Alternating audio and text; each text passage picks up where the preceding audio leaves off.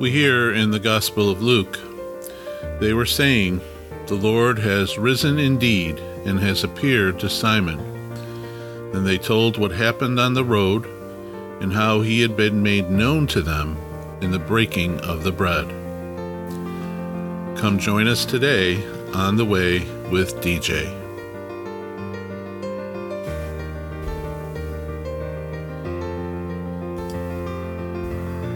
Well, hello everyone, and welcome back to On the Way with DJ.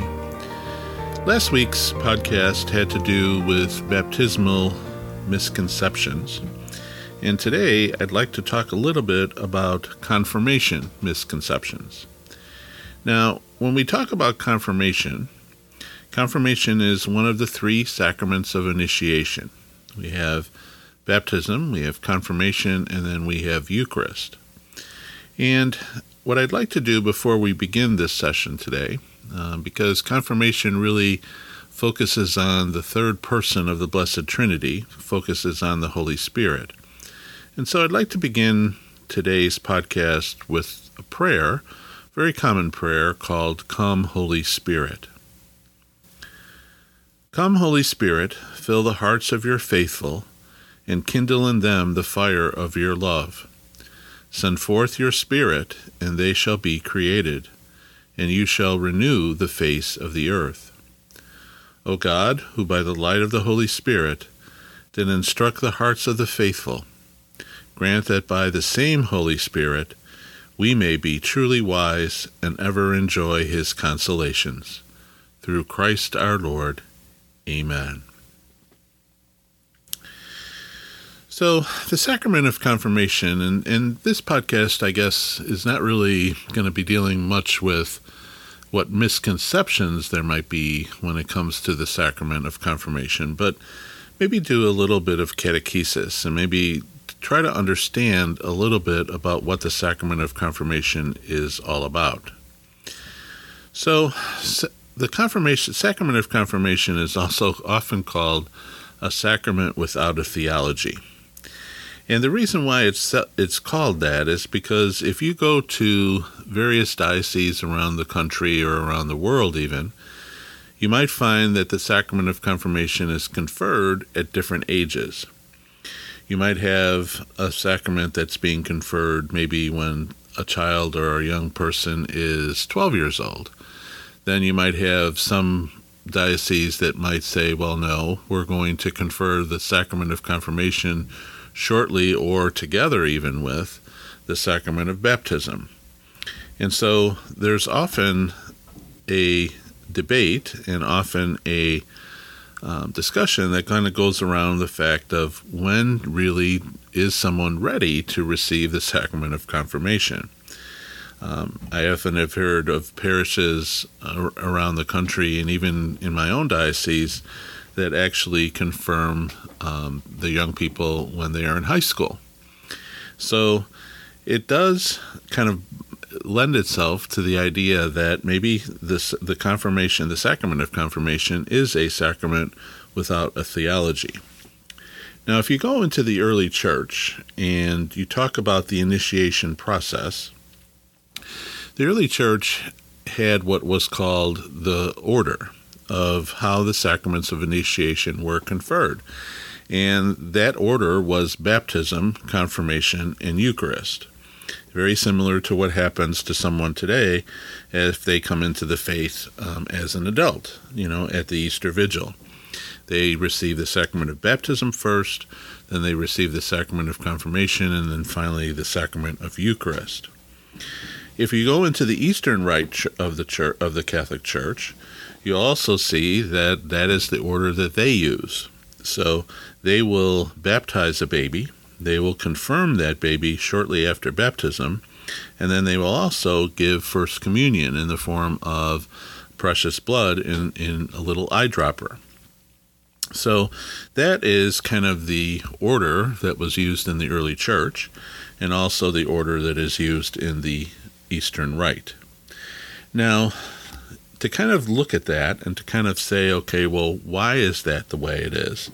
We kind of have to look a little bit, I think, at the history of the sacrament itself. So at first, the sacrament of confirmation was something that was part of baptism. It was part of the baptism of a neophyte or someone coming into the church. And it really didn't become a separate ritual until around the 3rd centuries. So many felt that it was the bishop that really should confer all of the sacraments of initiation. And so the bishop was the one that was going to lay hands on the person. The bishop was the one that was going to confer the sacrament. Well, as the church began to grow, there weren't that many bishops around to cover the entire territory. And so the sacrament of confirmation then became kind of separated and done every year or every couple of years, where the bishop could get to a particular parish or a particular church or particular area of a diocese in order to confer the sacrament. But on the other hand, it was very important for new babies and new people coming into the church to be baptized right away. So it was regular practice as a separate ritual by the 5th century. And there also then became the idea that a person should receive the sacrament of confirmation when they are ready for it. Now, the whole idea of when you're ready for it is, again, debated, because you can have someone who will say, well, I'm ready to receive the sacrament of confirmation. But then on the other hand, the person that is preparing the person to receive that sacrament might say, no, that person is not ready. So it becomes a question of who says when I'm ready to receive it. And so you see that many times when you see the kids today that we confirm, when we confirm them in 8th grade or high school or whatever, we kind of try to determine, well, are they ready? Have they been properly formed? And what we try to do is we try to say, yes, they are properly formed. We do the best that we can to do that. But it also kind of goes to the idea, well, if a child or a young person is saying to us they want to be confirmed, who are we to deny them that sacrament?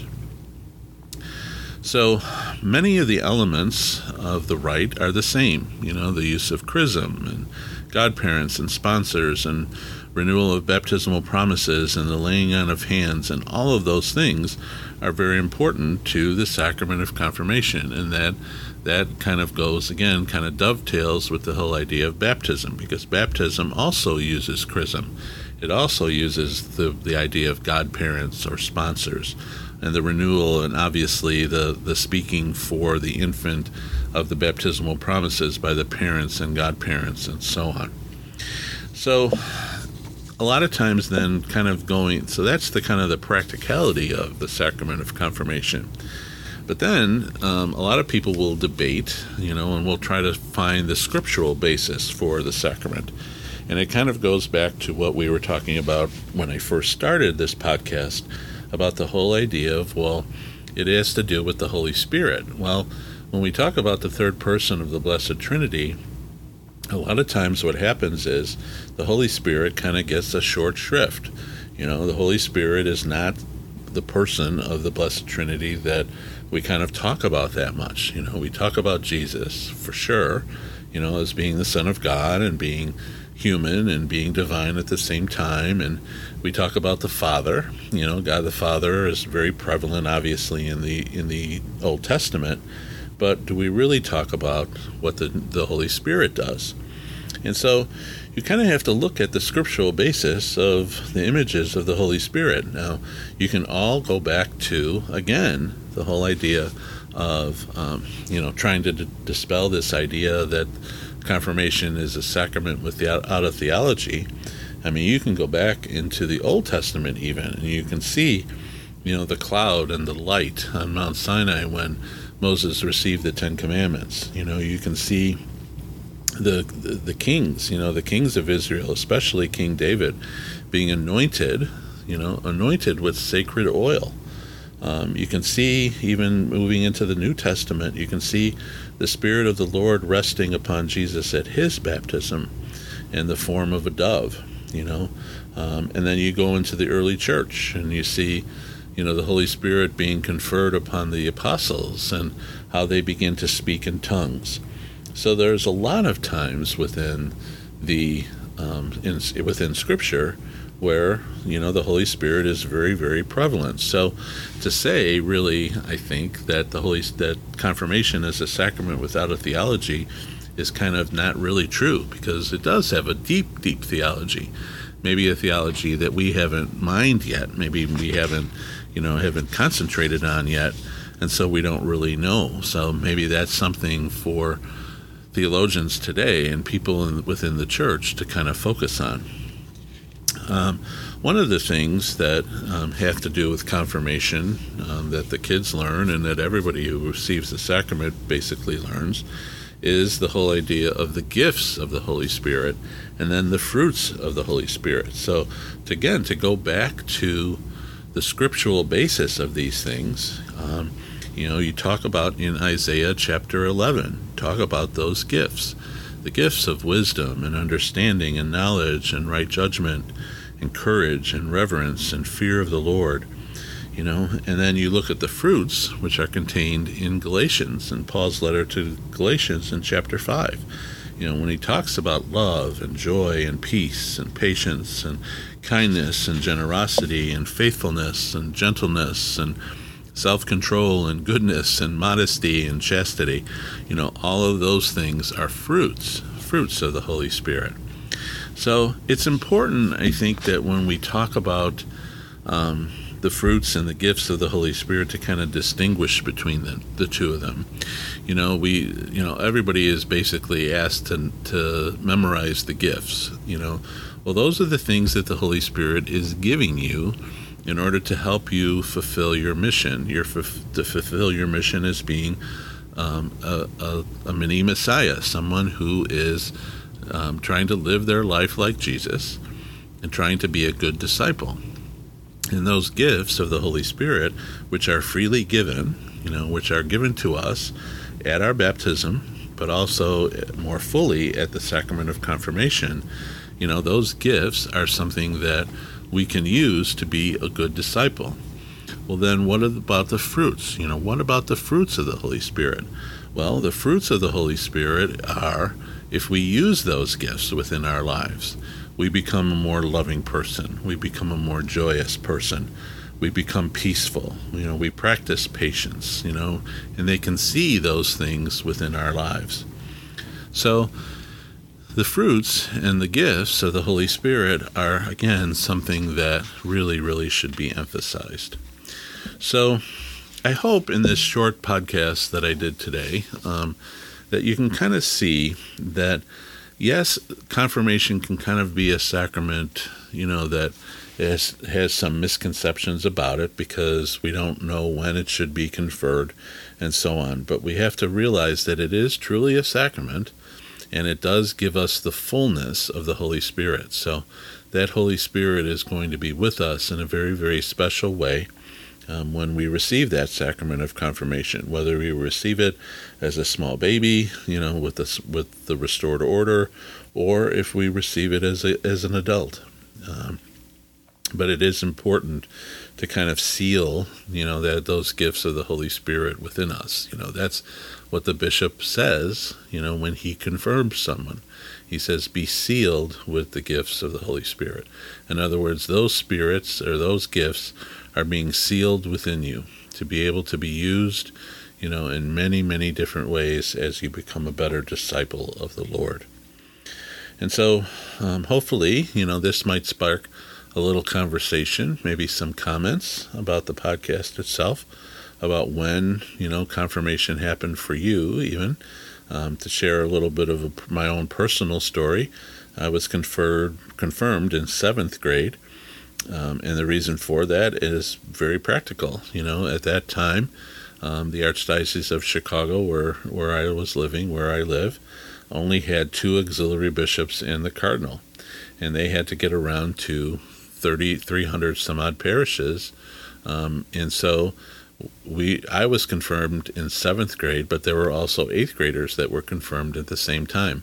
So a bishop can only come to our parish every couple of years in order to celebrate a confirmation.